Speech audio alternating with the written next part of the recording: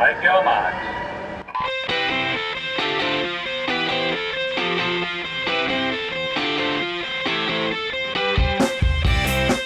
You're listening to the Pool Boy Podcast. Hello and welcome back to the Pool Boy Podcast. Steve here, and on this episode, Bob and I had the chance to speak to someone with a great story. That's Adam Barrett, who is back in the pool. So let's have a listen to what he had to say. Well, we saw the England team for the Commonwealth Games being announced a week or so ago, and amongst those names, we were very happy to see on that list Adam Barrett, and I'm delighted to say he joins us today on the Pool Boy Podcast. Adam, welcome. Nice to have you here. Thank you. Pleasure to be here. Well, we have to start there with that Commonwealth Games team and say congratulations on your selection for Birmingham. Did you go to trials with that as an aim? Were you expecting to be able to meet those times and maybe get that nod? I think when did the times originally come? Maybe a little under a year ago. It would have been about maybe June, July last year. I saw that there was a potential to qualify really on the 50 fly, which hasn't really been an avenue in this country for a long, long time. I saw the time. I thought, that's certainly doable. So sort of focus switched to that post-Christmas, and I thought, come on, let's see if we can get on the team, because it'd be real nice to swim in front of a home crowd at Birmingham. And fortunately enough, managed to just sneak under the time and get myself on the team. How hard, Adam, has it been, knowing what you knew and the fact that you were on the team, having to keep it quiet? It's a bit like an OBE or an MBE, isn't it? Because you knew well before the team was actually announced. Yeah, we knew a little bit in advance. So you just got to be smart. I've learned over the years, don't jump the gun on these things. Just take your time. Everyone will find out eventually. So just be relaxed about it and don't spill the beans, so to speak. Well, you kind of alluded to it there, that you saw the times and that was maybe a prompt to start thinking about your swimming again a bit more seriously. But if we take a step back, I mean, people will know you were on the GB team 2014, 2015, swam Commonwealth Games in Glasgow and put in some pretty strong relay performances in particular. And then you swam through until I think 2017, at a sort of national, cusp of international level, if you like. And then stepped away from swimming, at a high level anyway. Is that pretty much how it panned out for you?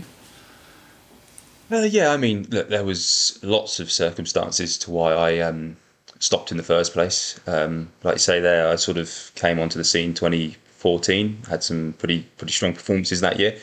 Then sort of for a couple of years there in between, things didn't quite click. Struggled a little bit with just, I don't know what it was really, but things weren't clicking.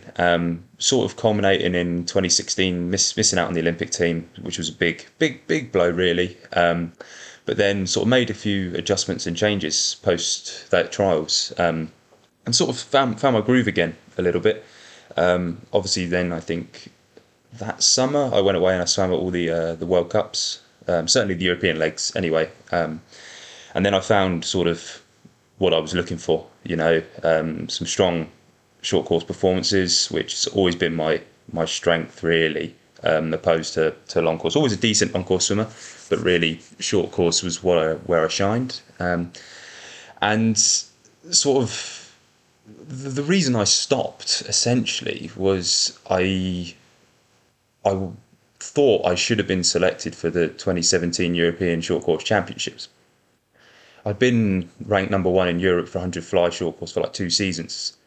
And I even expressed my interest. I said, please, I'd love to go. I think it's a great opportunity for me. I think I should win gold, really, if I was to be selected. And I wasn't selected. So I sat back and I thought, well, realistically, that might have been my only shot at winning an individual gold medal on an international stage. I haven't got the opportunity to do that. So what am I doing?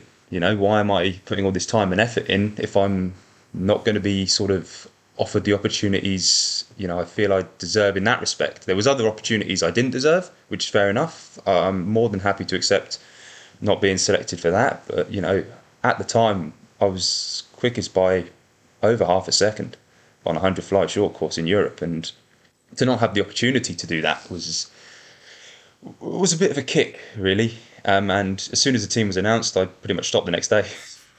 Perfectly honest, and I was it was a bit maybe petty on my account, but I just didn't see any avenue for success. So I decided then and there that's it for me, and didn't really look back at all, to be honest. I just went straight into work like 2 days after, and didn't even really think about swimming until about 2021, to be honest with you. What kind of reasons or feedback did you get from the powers that be about why you weren't selected or why you weren't in their plans? Zero. No interaction at all? No. I mean, I was in contact beforehand stating my desire to go. I said, please, I think it'd be a great opportunity. And it was, well, you'll be in our thoughts. And then I didn't have any contact with anybody leading up to the selection of the team. And what really bummed me out was, I think they took about 8 people. Now, I understand, there's lots of costs involved in these sort of things, but, that's a tiny team. You're saying there's not one more extra place on there for someone who actually wants to go and do that thing? And it's not like I was not good enough to do it, I thought I was in a position where that was something I could, get a medal for Great Britain in. But I guess they didn't see the value in that. Well, okay, put it this way. Were you viewed as a short course swimmer and B, a sprinter? Because there's kind of a bit of a downer. If you're not a multi-eventer, sometimes there's a bit of a downer on that. And people see you're a bit kind of one-dimensional. We've always used short course swimming in this country as a stepping stone for the long course events, and I can understand that. Everything British swimming do is focused on the Olympics because that's what most of their funding and their support is based on. So it's understandable that most of their development is geared towards getting the best possible team for that. And in the past years, they've had some fantastic results. But for me, I'm looking at that, and to a degree, maybe even some people can feel a little bit hard done by for selections for Worlds this year. Just because it's not an Olympic event, it doesn't mean it doesn't have value. And it certainly has value to an individual swimmer. Now, there's nothing to say by sending me there, having the positive experience, maybe winning a medal. You don't know what that's going to do for someone. You don't know from then on how that's going to affect everything else in their life. Riding a wave of, doing that and the positive impact of that for someone, it could be massive. But then to not have even the opportunity to do that, I mean, just must be crushing. Well, I found it crushing, and it must be crushing to other swimmers who don't get that opportunity. It's similar to situations where I think there's sort of people who could have had a chance of winning or getting into world finals in long course events, and just because they're non-Olympic, they're not even given the choice. And if the teams were full and you had like a 36 person team and they didn't make the cut, you can hold your hands up, you can say, okay, they're focused on that, they've got the people to fill the spots. But when teams aren't full and you're not taking people who can fill these gaps, that's where I struggled a lot with it personally. Well, you won't have been the only person to have experienced that, I'm sure. But that was a blow for you, as you've just said, and then you practically switched off swimming overnight and did something else. For that period, for those couple of years, I mean, your name pops up now and then in regional championships and masters and things like that. So were you still just swimming a little bit for yourself? Well, I went straight into coaching. So I was still involved in swimming at a much lower level, sort of age group, local club, and I'm still there now. I'm actually the head coach of the club that I was just joining about 4 or 5 years ago. So it's been a good step up for me in that respect. But I always just kept myself fit and healthy. So I didn't swim for a good 6-7 months. And then, just going maybe once every 2 weeks, something like that, just for exercise. Nothing else, just to keep myself fit. Obviously I was doing other stuff as well to stay in shape. But there was a couple of times, maybe a couple of years after I'd stopped, we had like county championships. I thought, you know what, I'll just enter. Bit of fun. It'd be good to just race some of the kids I coach. And I swam pretty well considering. 50 fly, something like that. And I thought that was when maybe the first thought crept into my mind. It was like, oh, not really doing a lot, and I swam all right there. Maybe but then you're always weighing it up because you put a lot of time in to swim, don't you? I mean, it's practical knowledge that, and the time versus financial reward, because you have to support yourself, was never there. So I was sitting there. I'd have the thought maybe I'll come back, but then you're like, well, the chances of me actually being able to support myself are extremely minute, so it's not a realistic avenue.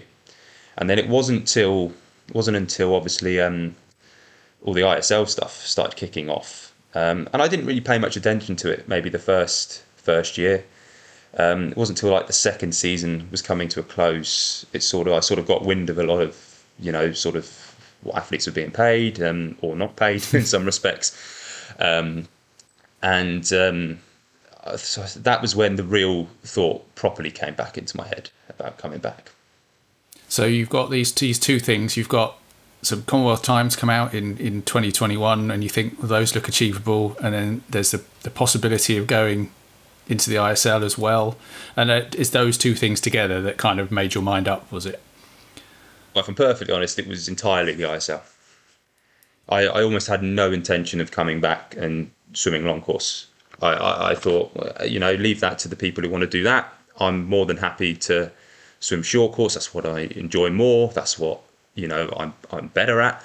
I was extremely fortunate to be included in the ISL when I was. They took a massive punt on me, and I just hope I did enough for them to repay that, to be honest. But that was the main reason I came back. ISL, to be honest. So how did that conversation with you and Kev Brooks originate?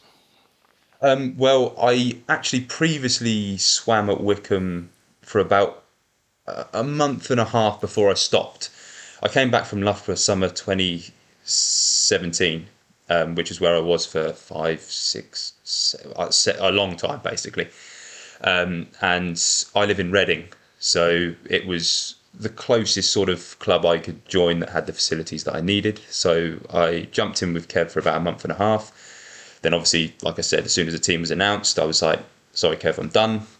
And then I called him up. I'd obviously, because I've been coaching, I see him every now and again at competitions, just always kept in contact. And then I gave him a ring when I decided and thought, is this something you'd be interested in doing? Obviously I can't really do what your guys are doing. It needs to be a little bit different. Is there any way we can sort of figure something out to make that happen? And he was very supportive, sort of, since then helped me out every which way he can. And it's been going pretty well since, to be honest. He tells me you pretty much do your own sets and your own programs. You sort out what you want to do. Yeah, I wasn't sure if maybe he told you that or not. But yeah, I essentially just write everything myself. Every session I write, I program everything myself. And then Kev sort of facilitates the space and the environment for me to be able to do that.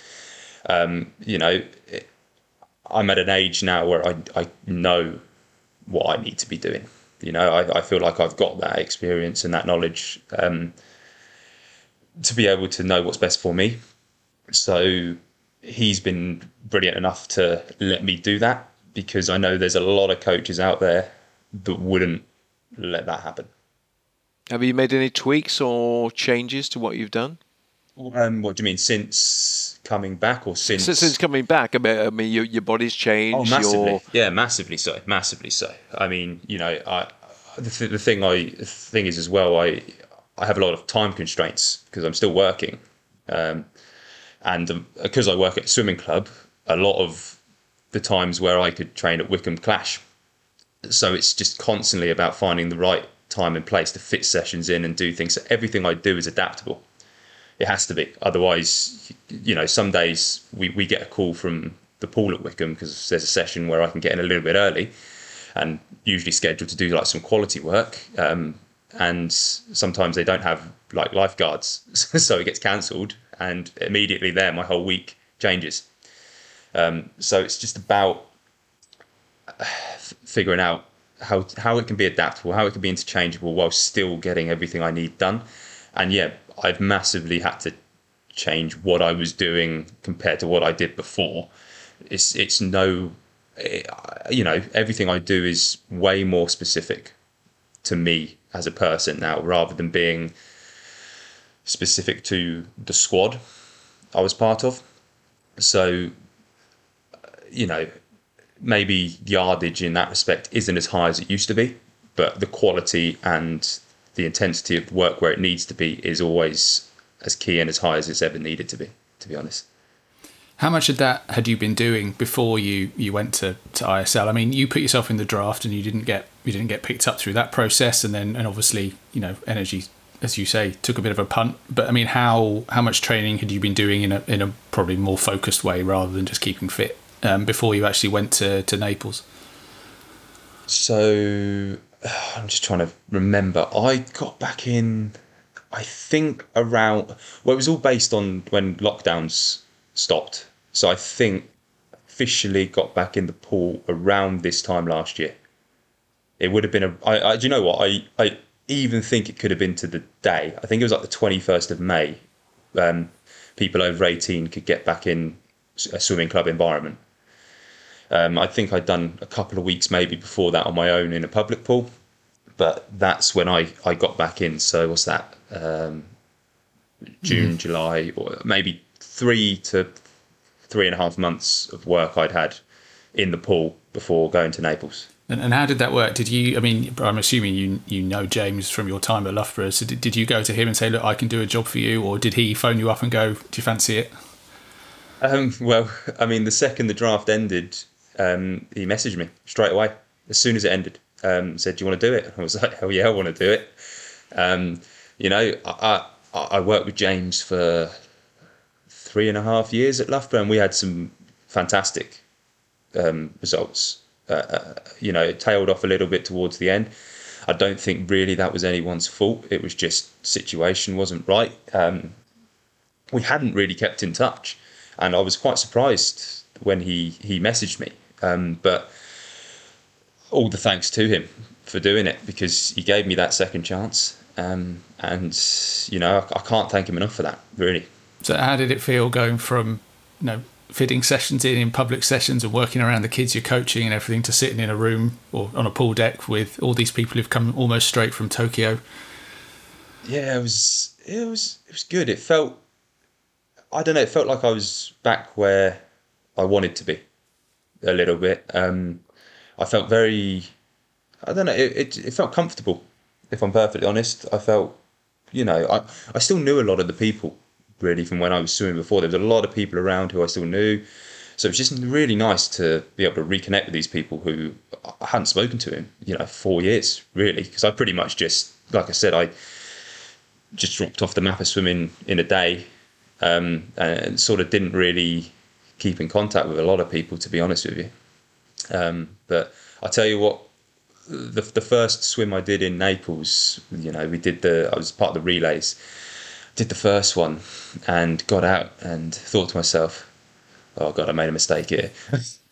I was hurting a lot. I did 100 freestyle on a relay, and I thought to myself, oh God, that hurt way too much. I'm going to do another one in like 20 minutes. So I can't do it.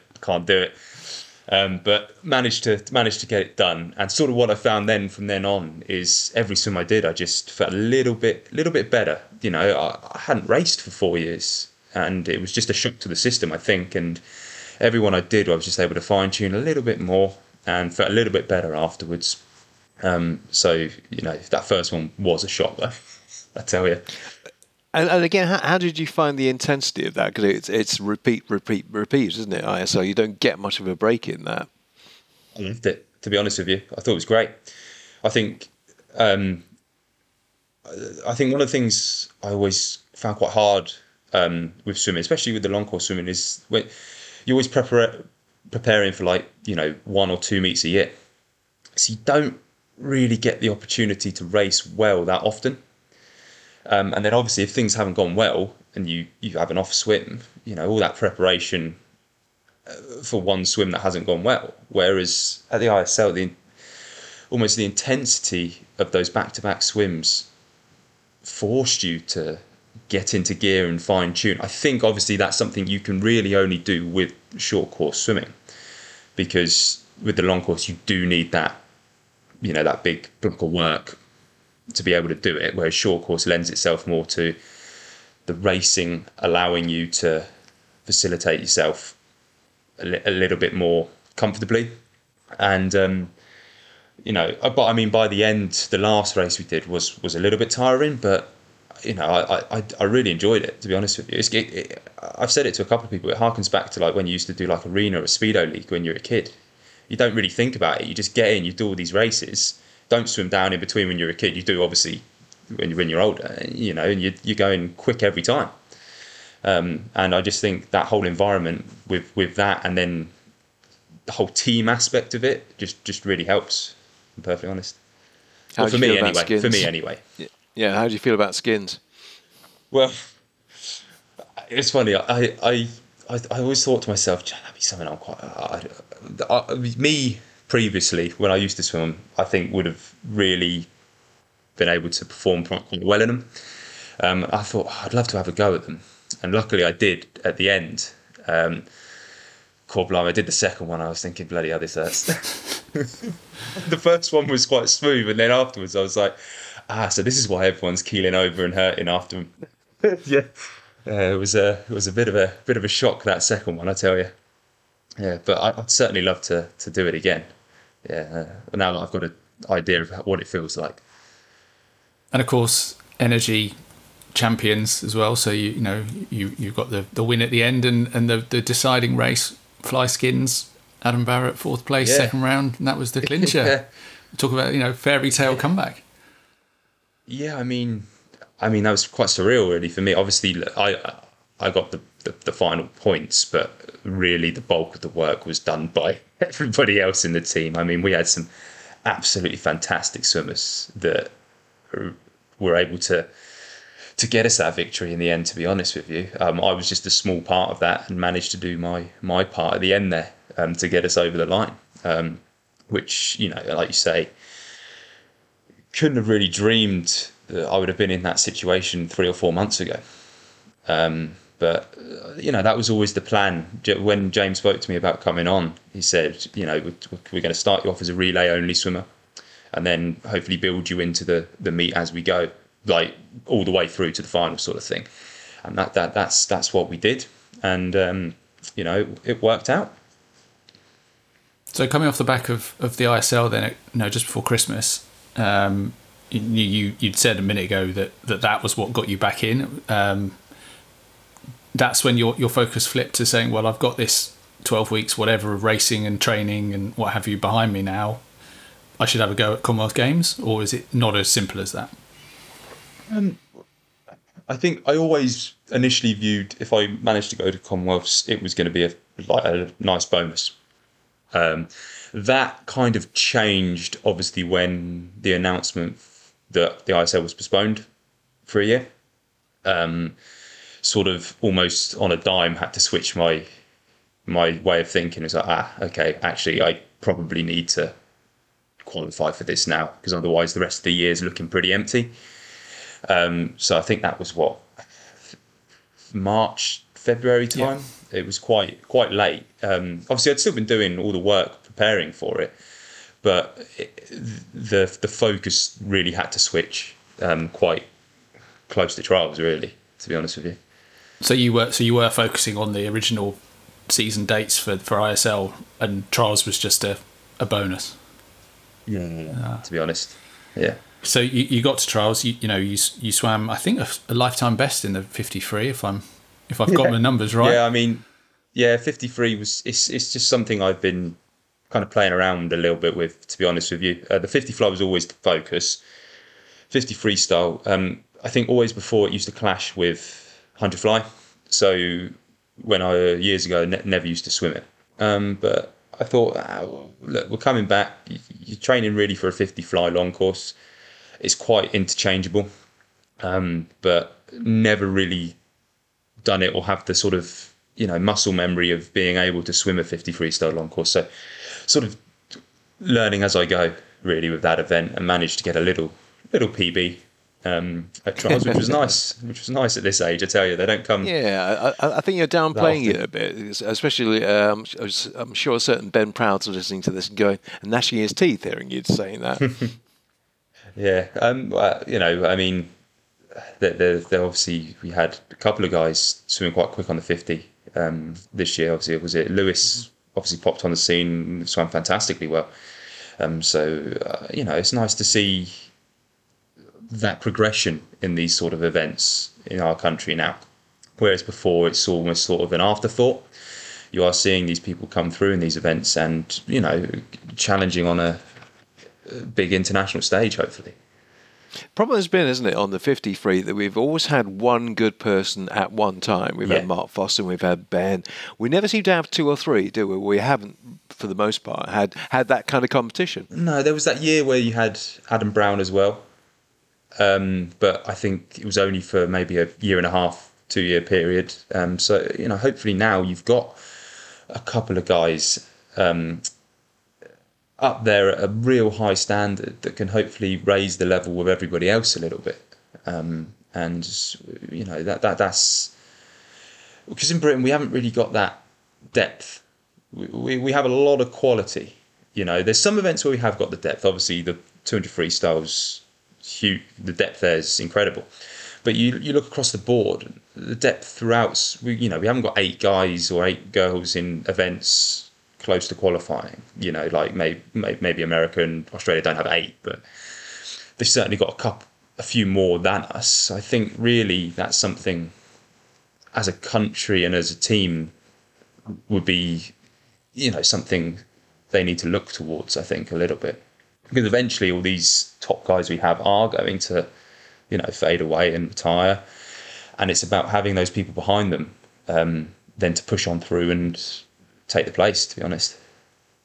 Do you feel then that we don't perhaps have the legacy that we should do with some of the big events? Well, I'm looking at more distance freestyle than I'm short freestyle, but at the moment we're struggling at 4, 8 and 15, both men's and women's, which have traditionally been very strong events for us. They've traditionally been the better events for us, haven't they? I don't know. I mean, I think in this country we don't do enough to keep a certain section of swimmer.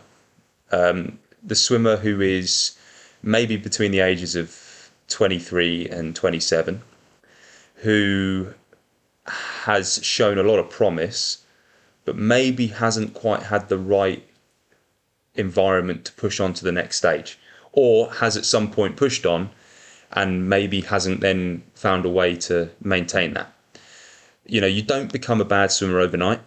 You don't. I've taken 4 years out and I'm not too far off what I used to be, so it's about finding a way to keep these people in the sport and not just sort of tossing them to the side because they've had one bad year, or they maybe have been 0.3 off qualifying for something for 2 years in a row, whereas they qualified for something the year before. Just because they haven't quite done it doesn't mean they're not capable. And I think we put a lot of emphasis on potential of younger swimmers, which is good. We need that. But there's nothing to say that even with all that potential, they're ever going to be able to outcompete those people who you're sort of brushing aside. And maybe the support for those sort of swimmers may just give them that extra push they need to maintain themselves in the sport, carry on, and then see what happens.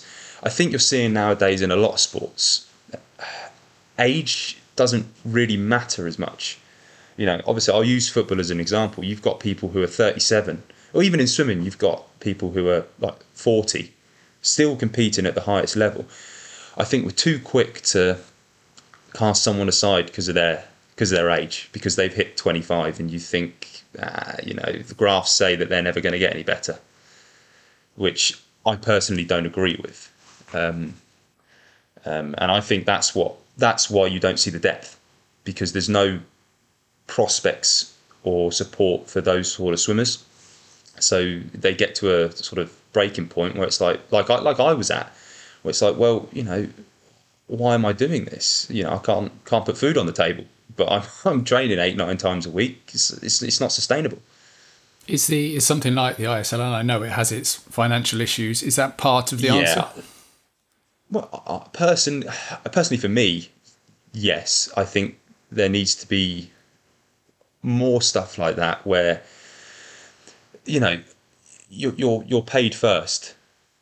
You know, you're paid to. Obviously, there's issues with the payments. We all know that. I'm talking theoretically. You know, you get the basic wage first, and then everything else is topped up from, you know, performances. Whereas almost you at the moment you have to be really good first to get any reward. And I understand you have to be at a certain level to be supported. You know, I'm not saying just give it to anybody, all right? But, you know, you shouldn't almost have to bank everything on you winning a medal at a major competition to have support, because anything can happen. You know, especially at the moment. Well, I mean, I'd like to hope we're through the worst of it, but, you know, any athlete could go to Worlds this summer and get COVID 2 weeks before. So then they don't have the opportunity then to swim. Now, you'd like to think they take that into consideration, but I think it would be very much athlete dependent, whether they would or not. And if you're someone who's sort of on the up and coming, and, you know, you don't get that opportunity, you know, I'm talking very hypothetical, and, you know, but these things can happen. Anything can happen, and you know that can have major impact on an athlete going forward. And I think just having that support and knowing you've got people backing you, rather than it feeling like they're doing you a favor, you're doing them a favor, and you're getting reward because of that. I think that's where everything needs to change, in my opinion. I mean, you wouldn't have anything without the athletes.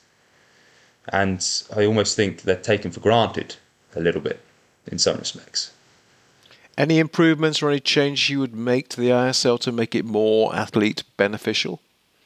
Well, I mean, there is the big one, but I think it's been spoken to death about the payments and stuff. Look, there's a lot of other issues going on at the moment, and we're all aware of that. And I think we all just have to, you know, be understanding of that.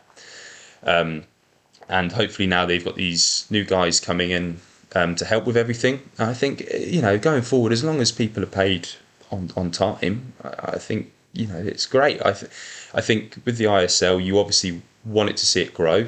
You want to see more teams getting involved. When you've got more teams involved, you've got more spaces for swimmers. You know, you got what, 10 teams at the moment. You know, there's nothing to say that down the line that can be 20 teams. You know, and then you've got a massive sort of league format similar to that what you have in other sports, and you have a winner at the end based on that. To be honest, I think that's the way sport is going in general. And, you know, if we're going to get exposure to things like swimming, it can't just be every 4 years at the Olympics. You have to have something going on a regular basis that people can get behind and attach themselves to. And when you have things like teams, people can attach themselves to that. And I think it will be better when you can start getting fans there and to watch it, because that's how you get it. You know, I remember when I was younger, like going to sporting events, and you attach yourself to those things when you're a kid. And hopefully there'll be a new generation coming through that have that attachment. But we do, don't we, have to make it attractive to that audience and tap into a potential that's not there yet. I mean, the swimming audience will watch swimming, but you need to bring people into the sport who aren't already there, and you've got to find. I mean, from my experience, Duel in the Pool was one of the greatest experiences of my life in terms of commentary, because it was an event, and we were close with the Americans. It was a fantastic event. And it threw the Sky Sports schedules out because we overran and all that kind of stuff. I thought, this is what swimming's about, right? Yeah. It's excitement, it's racing, it's competition, it's our version of the Ryder Cup or whatever. Yeah. And it's hard to see how you replicate that across ISL or any other competition for that matter. No, it's difficult. I'm not going to sit here and say swimming's the most exciting sport in the world, because in some respects, you go to a competition and you're watching 10 heats of 200 breaststroke or 1500, it can be a little bit draining. So it's finding ways to make it more exciting, like the jackpot system, which I know some people aren't a fan of. Personally, I think it makes things quite entertaining. You got the skins, which I think is what people really, really enjoy watching. But, I remember doing skins when I was like 14, 15-year-old, like just a random meet. So it's been a part of swimming for ages, but no one's really capitalising on it and using these things to get the excitement factor involved. And I think that there is a lot of scope for it. You just got to find the right way to do it. Well, it's a big subject, and one I don't think we're going to solve right now. But yeah, plenty that can be done to make things more attractive and to broaden out the appeal. Let's come back to what you're doing next, Adam. I mean, you're off to Mare Nostrum in Barcelona next week as part of the preparation for Birmingham. Looking forward to getting out and getting some international racing. Yeah. No, really looking forward to it. That was the other thing I found when I was away. I really do enjoy that international racing side of things, as opposed to your local meet here. I don't know if it's just the feel or the fact that you're racing people from another country, but it always just feels a little bit special and a little bit different. It helps get that little bit more out of you, I feel. And Mare Nostrum's are great fun, and I think I've had a look at the programme and it's absolutely stacked. Everyone's there, so it's going to be a real good meet to go and do, and a good way to measure your progress of your comeback, I guess. Yeah, I guess so. Yeah, be nice to see where I'm at. Obviously, the big focus is commies at the start, end of July. End of July we start, isn't it? 29th, I think it kicks off. So just prep and seeing how things are going leading up to that. Obviously, you qualified in the 50 fly. Has there been any talk about the possibility of getting a go in the 53 as well? As the third place. Yeah, I'm not sure if it's confirmed or not yet, but I'm hoping that I will be able to do that. I mean, I can't see why not. Third at trials, I would like to think I'm in pole position to do that if I wanted to, but you never know. You never know with these things, do you? You just got to go with it and see what happens. Well, at least they're talking to you this time, which is good. Yeah, well, Team England have always been great. And in Birmingham, have you set yourself any targets, or do you just want to go and swim well, and what will be will be? Honestly, I kind of thought experiences like this were done for me. So to even have the opportunity to do it again, it sounds cliche, but like it's just a bonus, and I just want to go there and sort of give the best account of myself that I know I can do. So I'm not necessarily saying I want to do this, I really just want to go in and swim the swim I know I'm capable of doing. And hopefully that leads to something positive. But I'll just have to wait and see. Well, we will, at this point, wish you all the best for your preparations. Hope you can dodge your way around the public lanes on your way to Birmingham. And say, Adam, thanks very much for joining us. Really, really interesting conversation. Pleasure. Thank you for having me. Well, that's all for this episode of the Pool Boy podcast. We'll be back with you in a few weeks when we'll be looking forward to the World Championships. Can't wait for those to come around. If you're listening on Spotify or Apple, please do leave us a rating. We'd really appreciate it. And if you want to get in contact in the meantime, you can find me on Twitter @poolboy, on Instagram or Facebook @poolboyuk, or you can send an email from poolboy.co.uk/contact. Until we're with you again, thanks for listening.